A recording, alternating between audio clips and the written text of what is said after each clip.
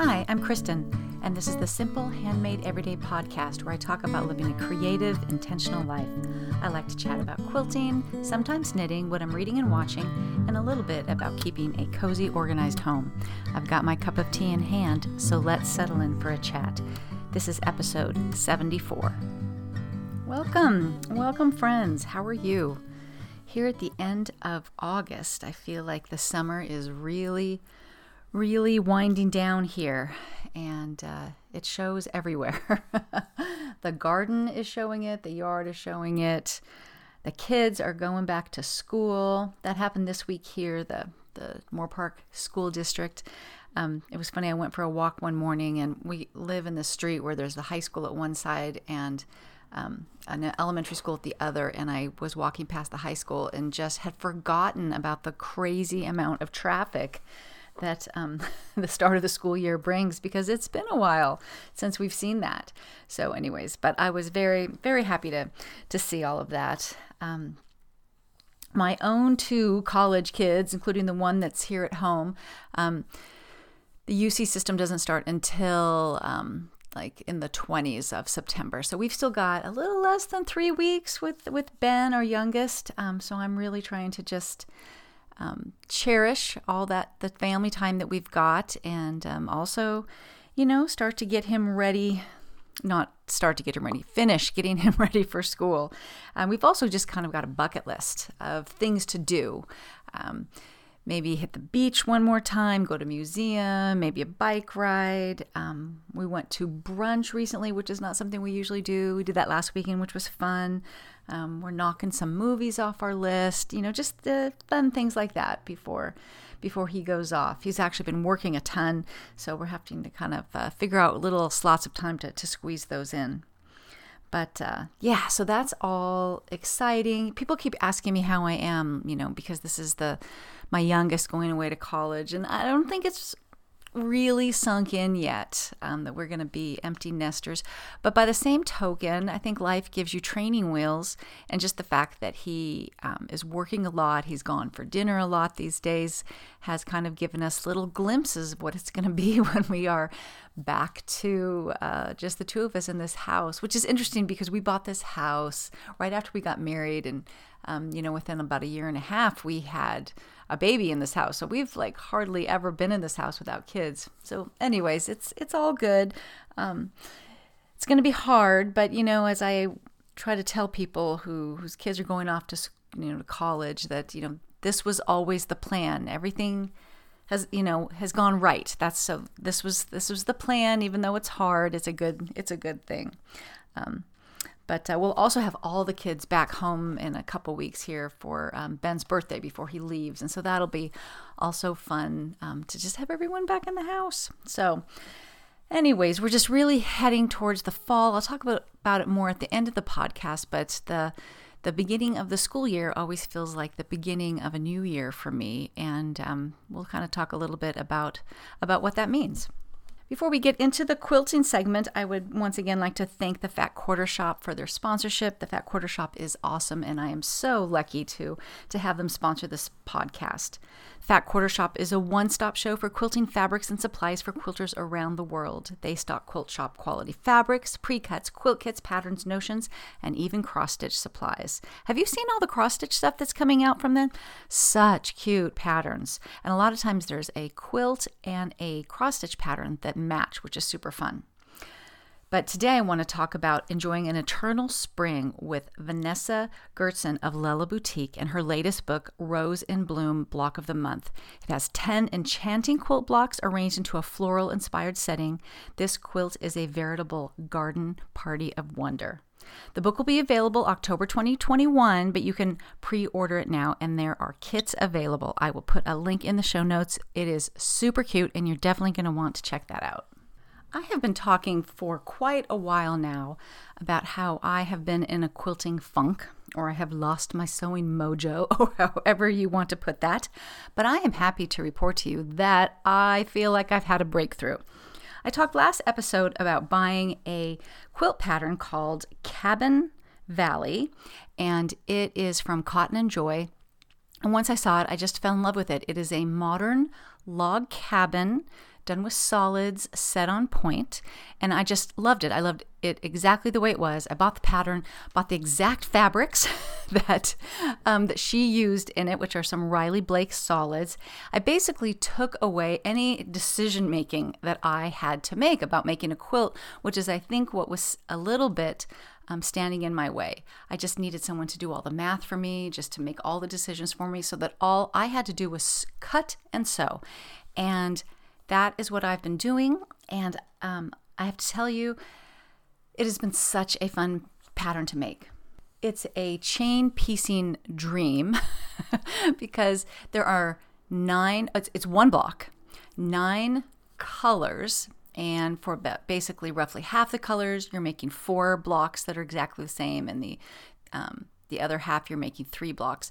So I just really got into, I just did 2 colors at a time. So I was doing, like 8 blocks or 6 blocks. And you just, put on a show or an audiobook, and it's just sew, press, sew, press. And it was just so enjoyable, and it came together. I was a little sad at how fast it came together. I think it only took me about 4 nights of sewing to do all the blocks. And I did put I think it was last Sunday, I put in some good solid hours on it when I really got through the cutting and, kind of over that first hump of starting a project. And now all the blocks are made. They're up on the design wall. And now all that's left is, last night I put the sashing between the blocks, and I've got all the, what are they called, setting triangles cut out. So I've never set is this true as I'm going to say it? I don't think I've ever done a quilt on point before. So I need to do all those setting triangles to make it a rectangular quilt. Another reason I'm really glad that she did all the math for me. So I'm looking forward to that. And then so I'll probably knock those triangles out this afternoon. And then it's just, I've got the strips cut for the sashing between the rows, which you just, are just cut right now. And then you have to actually measure how long is your row in actuality, not because very rarely does it come out perfectly. So you actually just have to measure your rows. So it's really come together. When I bought the fabric, I didn't know it was going to go together so quickly. So I did not buy any backing fabric. And plus, sometimes I just like to make that decision after I've sewn a quilt, because a lot of times as I'm making a quilt, I over time fall in love with a particular print. Now, this is a solids quilt, but in the past, just say a particular print, or I figure out which color is really speaking to me about this. So I haven't made a decision, but I do love the Riley Blake Blossom print. And I have used that as a quilt back before. And if I am not mistaken, it comes as a wide back. And that would be really nice. I've never bought a wide back. I've always had to piece it back. So that could be really fun. And I'm assuming that I can find a blossom print that would go well with this. I also have not figured out what color I'm going to bind it in, but I bought, it's a fat quarter friendly. You just need a fat quarter of each of these 9 prints if you do it as an ombre, which is what I did. I'll put a link in the show notes. I don't think I'm going to have a good picture of my quilt, but I'll just show you a picture, which I might have done last time, of the actual pattern.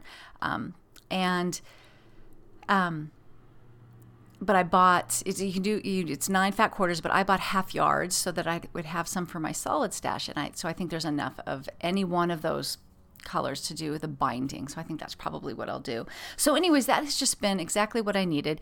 And so, once you get sewing and you get over that little creative hump, I think it's pretty common to start thinking about, okay, well, what's next? And that's where I think things went bad for me, is that I stopped sewing. And so then I didn't know where to start again. But once you start sewing, those creative juices really start to kick in. So I told you last week that I was taking a class from Creative Spark called Transform Your Scraps, the Treasure Box Block by Judy Gauthier or Gauthier. I feel like I'm butchering everyone's names today.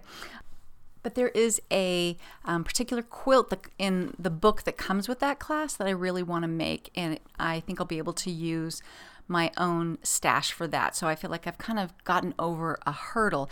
I tried to get over this creative mojo issue earlier by trying to play more in the sewing room, and I was doing the improv blocks, which was really fun, but I do feel like I resisted getting in there a little bit because there were too many decisions for me to make, and that's just not where I was creatively. I aspired to just play more and be a little bit more spontaneous in the sewing room, but that wasn't the way for me to break back into sewing. As it turns out, I needed a solid pattern. And so if you're having that issue, I encourage you to, go through your saved Instagram posts of quilts that you've liked, or pull a book that you purchased off the shelf that you said, oh, I think I'm going to make that quilt someday, and just, pick something that you bookmarked that you wanted to make, and then just go, you know what, I'm going to make this. And once you get just back behind the sewing machine, I think things start to fall into place. It did for me anyways, and I hope that would work for you. One thing I wanted to mention is part of this pattern has to do where you take a larger square of background fabric, and then you put a smaller square of colored fabric in the corner, and then you sew diagonally corner to corner on the smaller square and cut it off with leaving a 1/4 inch, and then press it open. So you have a little corner triangle of your colored fabric. So I hope you can understand what I'm saying there. But instead of having to mark the diagonal line on that little square, I pulled out this tape that I have from Cluck Cluck Sew. It's called diagonal seam tape, I believe. And it's kind of like washi tape. It peels, it sticks well, but it peels off really easily. And there's a red line in the middle and then a 1/4 inch on each side with darker lines. But then you just pull off a piece and you line up the center red line with your needle and just bring it down across your sewing machine, so that when you need to sew something corner to corner and it's small enough, you just line up the point of your fabric with this tape, and you're able to just sew without any marking. And it is just the handiest tape to have. I just have to tell you that. So I'll put a link in the show notes. I'm not even sure. I think I probably bought it directly from Cluck Cluck Sew years ago, but I haven't used it for a while, and I was just reminded of how handy that is. Other thing that I wanted to talk about was last week I was on an episode of a Quilting Life podcast, and I've talked about this podcast before. It's from Sherry McConnell and her daughter Chelsea. They are Moda fabric designers and pattern designers, and Sherry has written a bunch of awesome quilting books, and she's actually got a quilting planner coming out soon. They do their podcast as a YouTube video, so you can see them and their beautiful quilts, and they're able to show you and talk about it, but it's also available as an audio podcast. So Sherry has been so sweet about my podcast, and we've kind of become online friends, and she invited me to do an interview on their podcast, and it was so fun. It was, if you think this was, this podcast is just chatting with your quilting friend, that is exactly what our conversation is. It's just two quilting BFFs talking about quilting, and it was super fun. So I'll put a link in the show notes. Feel free to hop over there and watch that. So that was super fun. I think I perhaps convinced her to try hand piecing. We get into a whole hand piecing discussion, and I hope that she gives it a try, because it really is so much fun, and I am such a believer in handwork and what it does for you psychologically. She has a new book coming out September 7th, 2021, called Home and Hearth. And I was able to get my hands on an advanced copy of it, and it is an awesome book. It says Quilts and More to Cozy Up Your Decor. And there are so many perfect projects in here, actually, I think, for hand piecing, because if you do want to start with hand piecing, Patty from Elm Street Quilts and I have done, 3 hand-piece quilt-alongs. One is free on our blogs, and then we have 2 other paid patterns, Book Club and Harmony. But you don't need a special pattern to hand piece. You can hand piece any pattern. And she's got some great table runners and pillow covers that are just so perfect to start with a smaller project if you want a hand piece. And, they're mostly sort of traditional designs, which are just, made for hand piecing. So it's an awesome book. And she does such a great job. There's plenty of quilts in here too. I don't want to say it's all just table runners and pillow covers. There's many beautiful quilts. And what I love about Sherry's design, I feel like she has a particular style that I totally love. And one thing that I think her patterns, because she's a fabric designer, she often makes patterns to show off her fabric. And so they are perfect for using pre-cuts, for showing you how to use an entire line of fabric, because I think a lot of us, we fall in love with a certain line, so we buy a fat quarter bundle or charm packs or jelly rolls or honey buns, all those pre-cuts that give you every design in a line, and then we get a little stuck on how to use them. I know that that's a problem for me. Sometimes I'm thinking like, this is a lot. How do I make this all? They all go together. So I love that. But sometimes it can be a little confusing about how to not make things look too chaotic. But her patterns, I'll link to her website, you're probably already following her. She does a fabulous job of showing off a whole line. And a lot of times she takes a very cute block and then she does one block in just a background and one fabric, and then repeats that with all the different blocks. So you have a whole block of one print, and that is one way to keep things from looking too chaotic. Now, if you're into super, super scrappy, then you can mix that up. But for me, I like a little bit of a calmer approach, which is why I think I'm so attracted to her patterns. So anyways, that book coming out soon is called Home and Hearth, and you should definitely check that out. All right, now I've got something fun for you, a giveaway.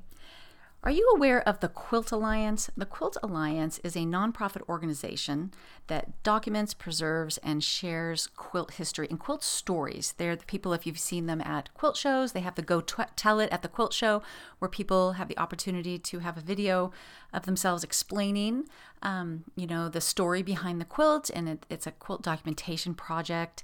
There's a Quilters Save Our Stories project, and my friend Frances actually does many Story Bee interviews where she interviews famous quilters in their studios, and you get a tour. So you've got Victoria Finley Wolfe and Bonnie Hunter and all those awesome people. So that's the Quilt Alliance, and you should definitely consider joining them. They are a nonprofit that it's around just preserving quilter stories, and isn't that what we're all about here? Well, they have a big fundraiser that up until the pandemic was Quilters Take Manhattan, which I believe was often hosted at Victoria Finley Wolfe's home or studio or something super cool. But with the pandemic, they switched it last year to Quilters Take a Moment, and they made it a virtual event, which is nice because it is now more available to everyone who cannot go to Manhattan for it, right? So they're continuing that this year. Quilters Take a Moment. I want to explain a little bit about what it is and then do a giveaway for 2 free tickets to attend this virtual event, which is September 17th and 18th online of this year.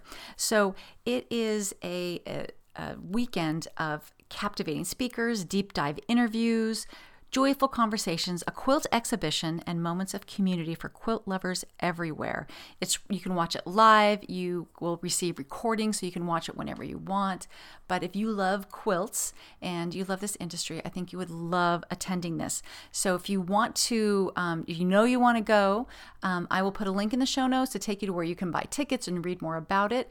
And then on Instagram, I will have a giveaway of 2 Quilters Take a Moment tickets. So you definitely are going to want to check that out. All right, even though I have been all about quilting this week, I have not forgot my knitting project, which is the Elementary Wrap from Pearl Soho. And there's just this whole group of us in the Simple Handmade Everyday Facebook group, plus Frances's group, the Quilt Fiction group, and also Vicky over at My Creatives Corner 3. We are all knitting this pattern along with lots of people who are, followers. A lot of people follow us in all those groups, and it is a simple, gigantic wrap. I'm using my arms in big ways here.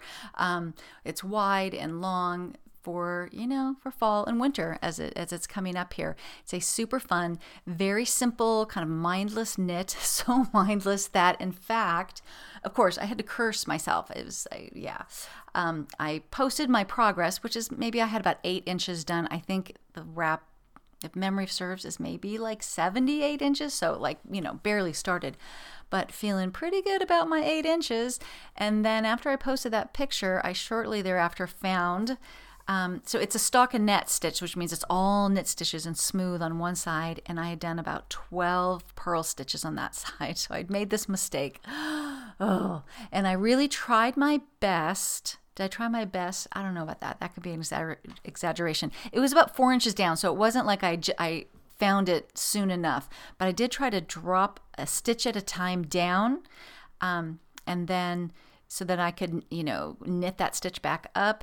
And it was just not going well. So I ultimately ripped back 4 inches. There's 120 stitches. Is how wide this is. So that's a lot to rip back. And frankly, it's a lot of stitches to get back up on the needles. But I heard the saying once that you're not a good knitter if you're not a good ripper. So I try to be a good ripper. I try to not rip if I don't have to, but ultimately I did. And I got a little frustrated trying to get those stitches back up. You need some really good light. I only did about half of them, and I set it down for a couple of days, which is so dangerous. It's like I've got all these live stitches that are not on a needle just sitting there. But for work, I had to sit in on a webinar that I had to have up and be on some level paying attention to, but I didn't really have to. I was running it, so I'd already heard the content a gazillion times. So I took out my daylight lamp. It's portable. I put it right on my desk and laid this thing out, so I had super good light. I had like 45 minutes to kill, so I was able to get those 120 stitches back on, counted them twice. But so now I'm back in business. But that's exactly the type of mistake that for me completely can derail, a project where I'm just like, oh my God, I do not want to put this, or I'll get, to 110 stitches back on the needle and then everything goes wrong. So anyways, I was happy to get that back going. So if you'd like to join us, it's never too late. This is literally going to take us all forever. So I put it in last podcast show notes, but I'll put it in this one too. It's just a link. It's a free pattern. You can use whatever, you don't have to buy yarn from them. Several of us have bought yarn from them. The linen quill, it's very lovely yarn. And I'm using Addi Turbo Rocket circular needles, and I've not purchased those before. A lot of people use those for things like sweater knitting or for socks, and I'm really I'm enjoying that a lot. Those are very nice needles. The other thing I have to say about Purl Soho, where I bought the yarn, is that it took 3 skeins of yarn, and they're skeins. They're not wound into balls or cakes or anything like that. And I don't have, a ball winder at home. And so I would have to, like I did my last sock yarn, I just had to sit there and roll this into a ball, like every picture of every grandmother and every story, every fairy tale. So I was wondering, I wonder if Purl Soho does this. And as I was completing the order, there was a little thing that said that because of demand, they couldn't wind all skeins, but they would wind up to 2 skeins of yarn if you put it in like the special instructions section. And so I said, yes, I would like 2 wound, and if you're feeling generous in your heart, I would really love it if you wound the 3rd one too. And they did. They wound all 3. They all showed up as cakes, which was just super nice.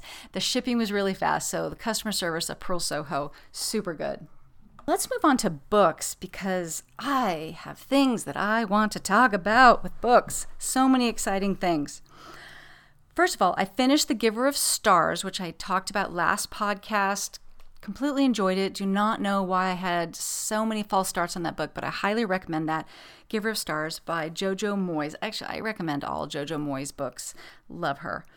Somebody reminded me, sent me an email, it might have been a comment, that The Book Woman of Troublesome Creek is a very similar story, which is true. Probably a year ago, I kind of started reading both of them and was like, this is crazy. This is kind of a story about the same thing, which is the whole pack horse library project of people on horseback bringing books to people out in the country who, otherwise would not have access to them. The Bookwoman of Troublesome Creek is a little bit different, and I need to go back and read that. And if you have Amazon Prime, it is a Prime reading book, which means that you can borrow it for free. So I just wanted to mention that. But what's interesting about that is it's about this family in, oh my gosh, I'm just going to do this off the top of my head, but I think it's Kentucky, that had some sort of a genetic disorder where they looked kind of blue. And they were obviously very discriminated against because people were freaked out by them. And the woman in the story, the book woman, is from this family, and it's a very interesting story. I probably got halfway, and I need to finish it. So thank you for that reminder. The other book that I finished, I don't think I talked about it last time, is called Small Great Things by Jodi. Okay, this is like the third name that I'm not sure how to pronounce. Picoult, I guess. I know she's a huge author. I've never read anything by her. Sometimes I get weird about that when there's like really big authors. I'm like, yeah, I'm not going to do that. And she's been one of those people every time, like, maybe I should read one of those books. No. But I was casting about before I went on vacation and grabbed one of her books on Libby. So, Small Great Things. And I have a lot of feelings about this book, both good and bad. So here's the deal with it. It's a story about race. And it was written about 3 years ago. So it's not like, as of, all the stuff that happened in 2020, it was a reaction to that. As a matter of fact, after I finished this book, I did a little research. I read some interviews by her to see what she was thinking when she wrote this. And she'd always wanted to write a story about race. And this was just, she finally found the right medium. So the idea here is there is a Black labor and delivery nurse who goes in to take care of a mother and newborn baby, and the parents are white supremacists. And after, she starts to work on the baby and do all the things that, nurses do right after you give birth, they said, we don't want you touching our baby. So she is taken off. There's like a note in the file. This baby is to not to be cared for by any African Americans. And then I don't want to give too much away, but let me just say, if you just read the back of the book jacket, you will find out that something goes wrong with this baby and she is blamed. And the rest of the story is really about the trial. And it's told from three perspectives. Her perspective, the nurse, her name's Ruth. The father of the baby, who is a white supremacist neo-Nazi, and then the public defender, lawyer who defends her in this case. And there was some criticism about her, Jodi, whatever her last name is, writing the story about a Black woman when she's not a Black woman. And frankly, she's also not a neo-Nazi. But she kind of realized that was, that criticism was going to happen, but she decided that she had a story to tell. It actually... It was based on a true story. The idea that a white supremacist family forbid an African-American nurse from caring for their child. So that actually happened. The rest of it is fictionalized, but that's kind of where she said, I think I can take that story somewhere. And so she did a ton of research to get inside the head of, these people that are not from her experience, including interviewing a lot of previous white supremacist men.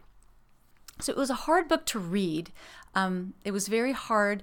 The chapters, the dad's name is Turk, and those chapters were very hard because, it's like I don't like being in that world, but also I feel like I learned a lot. Like I'm just thinking, this is the way these people think. It was eye-opening in that way. It was also eye-opening the Ruth chapters, because you don't necessarily, like I am a middle-aged white woman. I don't necessarily understand the experience, of being Black in America. And so it was very educational from that perspective.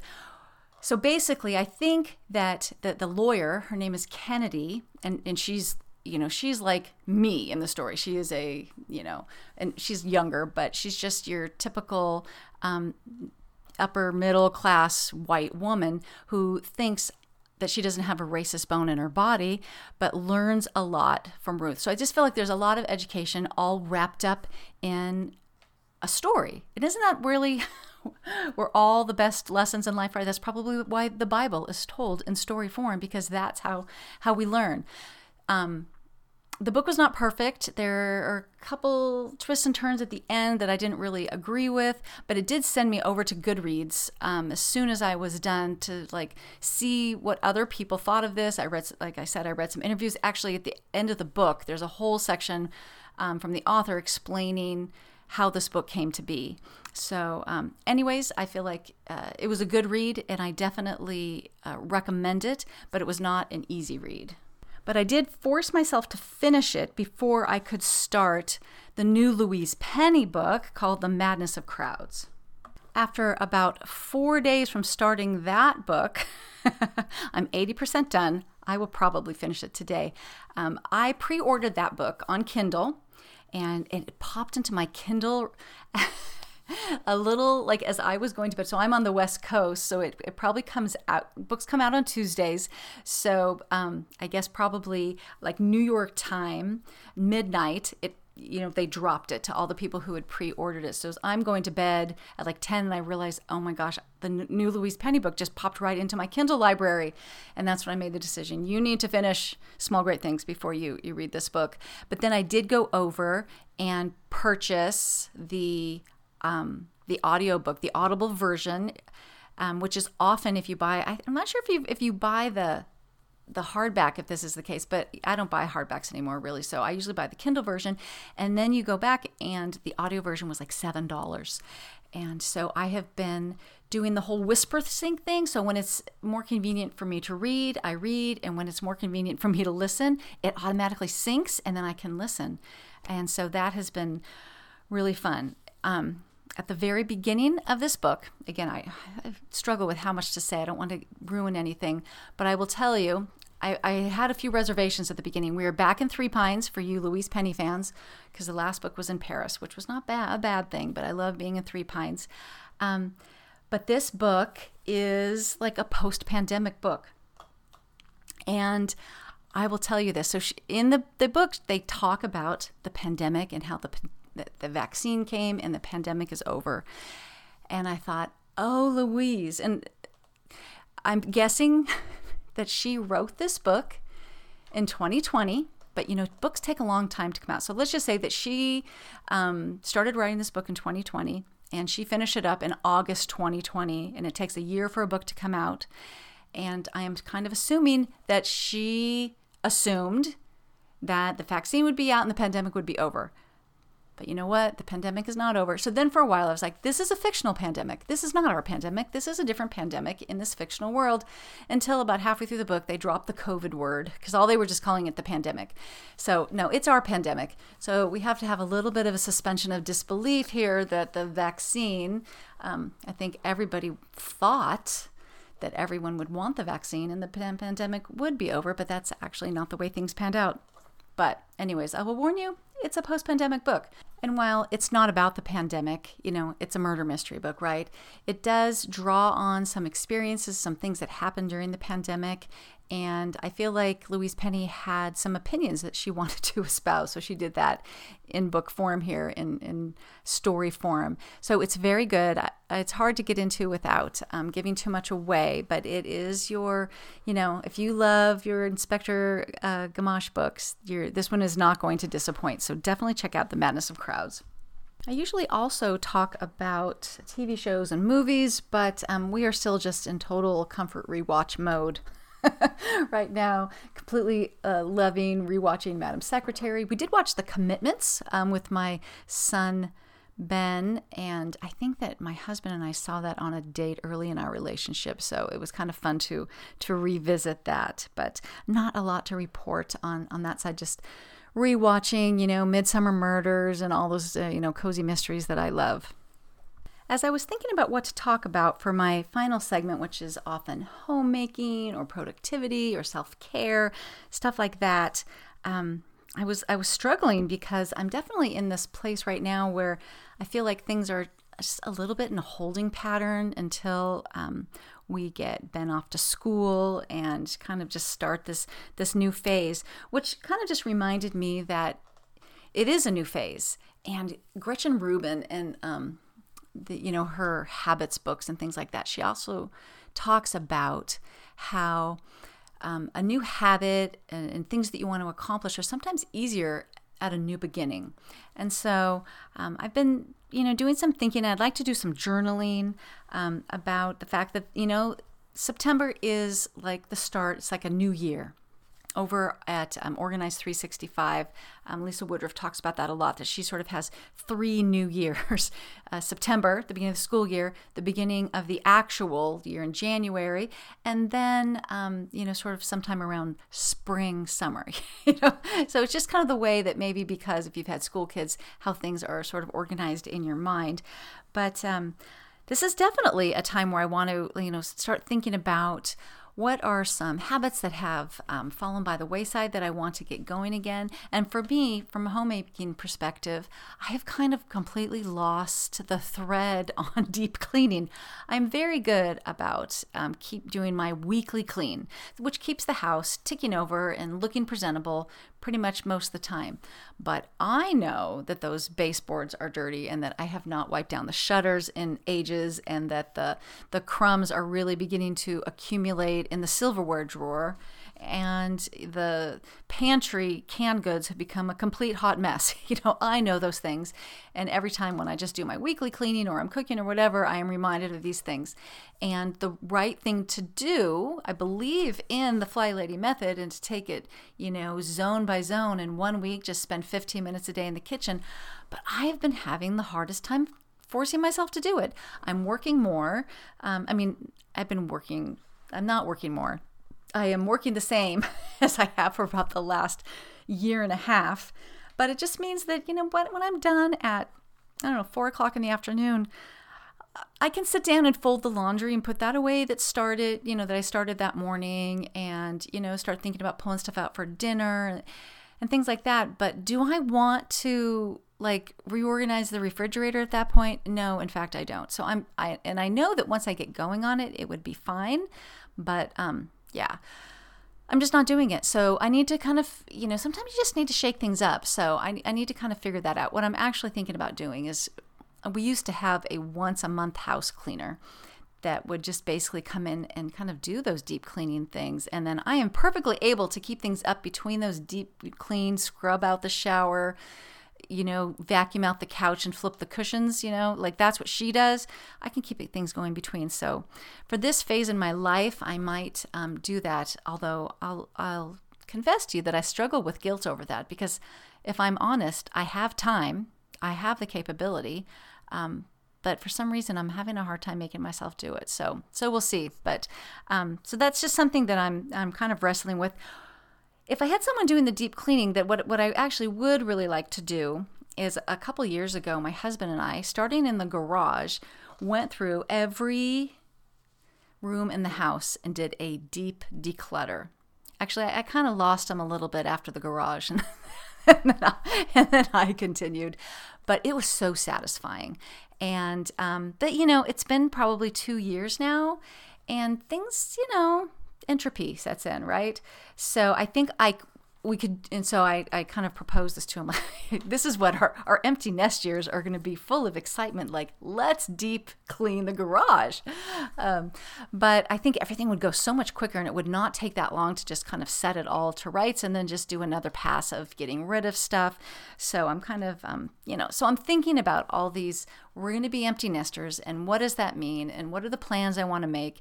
And I have this rough idea that I would like to do the maintenance things that we want done on this house, including redoing a bathroom and repainting, maybe the whole house, some new window treatments, things like that. I'd like to knock that out within the next 5 years. And that way, as we get closer to really my husband's retirement age, and hopefully I'll retire at the same time, just younger, I'd like a lot of that stuff to be done, and just know that, okay, we're in really good shape here. The major expenditures are done.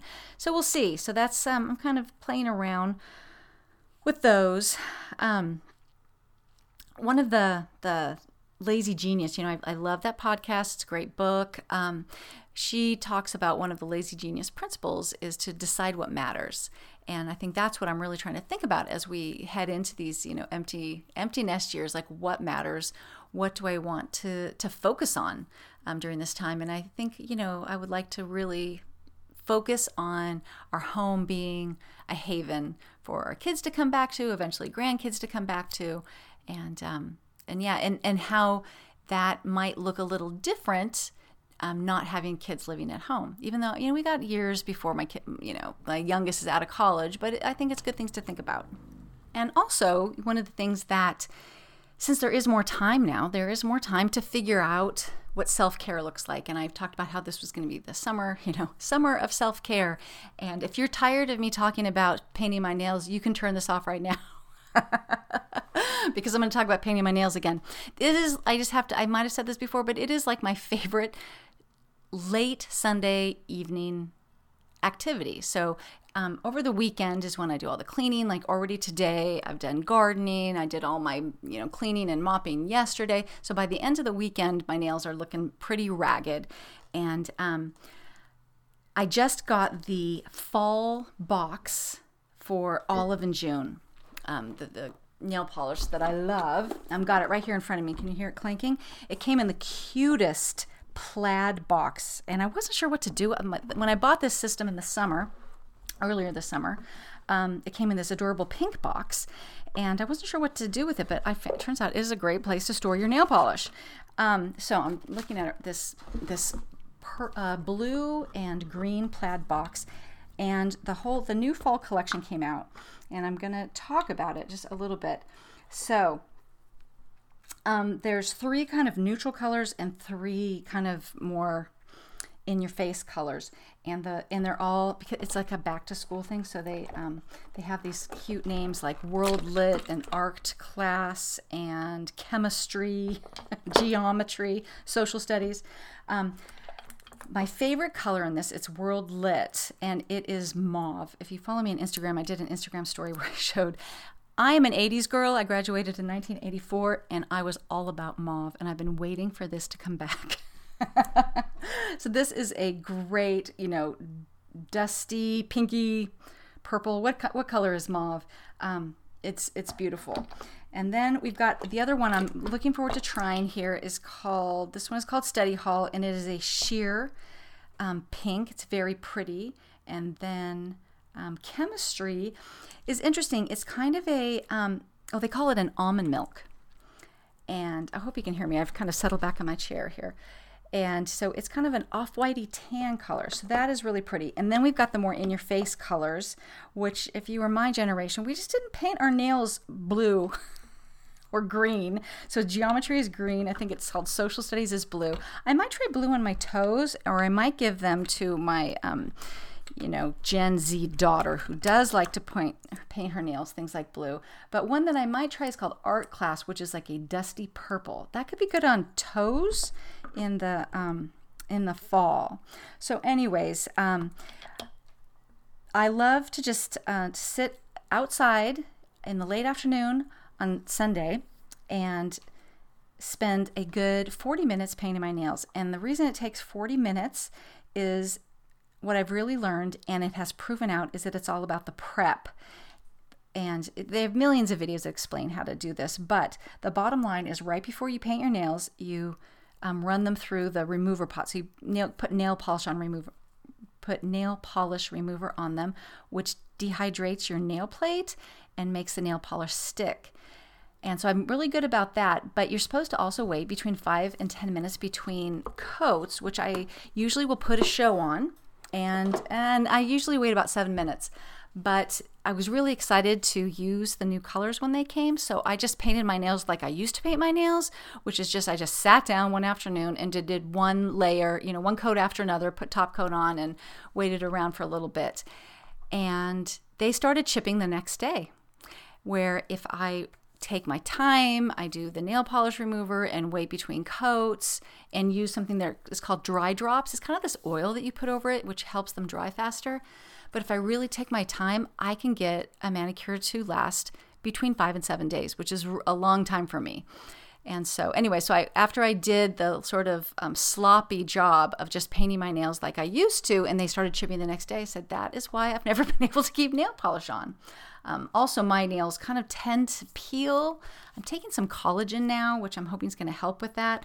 But obviously, wherever they're peeling is where they're going to chip. So anything I can do to make a manicure last longer is I'm super happy to try. So anyway, so that is my the thing I'm a little bit obsessed with. Like up until like June, I owned one bottle of nail polish, and now I don't know. I've probably got close to 20. And a lot of them are like more of those sheer colors. But I think I'm going to be a little brave now that I've got some other colors to try. The other thing that they really like show in the Olive and June, if you follow them on Instagram, are these ombre manicures where they have this one called Sweater Weather, which is just a lot of subtle pinks, but every nail is a different color and kind of a subtle pink or beigey color. And I'm like, maybe I will try that this week. So now that I have some colors to choose from, I think I'm going to try that.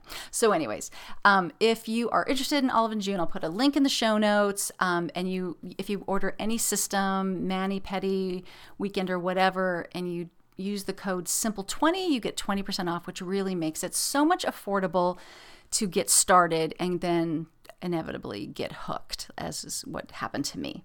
So no new reviews this week. So if you're feeling generous, feel free to pop over to Apple Podcasts, iTunes, whatever, and rate and review the podcast. I deeply appreciate it. It helps other people find it, blah, blah, blah. You've heard all the podcasters say that, but really it does make a difference. So that is always so helpful. I guess that's about it for this week. I hope that you are enjoying your changing of seasons, whatever it is for you, and just like taking this, as we go into the last few months before the end of the year, as just a new opportunity to revisit the things that you want to accomplish. You can find me online at my blog, Simple Handmade Every Day, on Instagram as Kristen Esser, and please consider joining the Simple Handmade Everyday Facebook group so that we can keep the conversation going. Have a great day.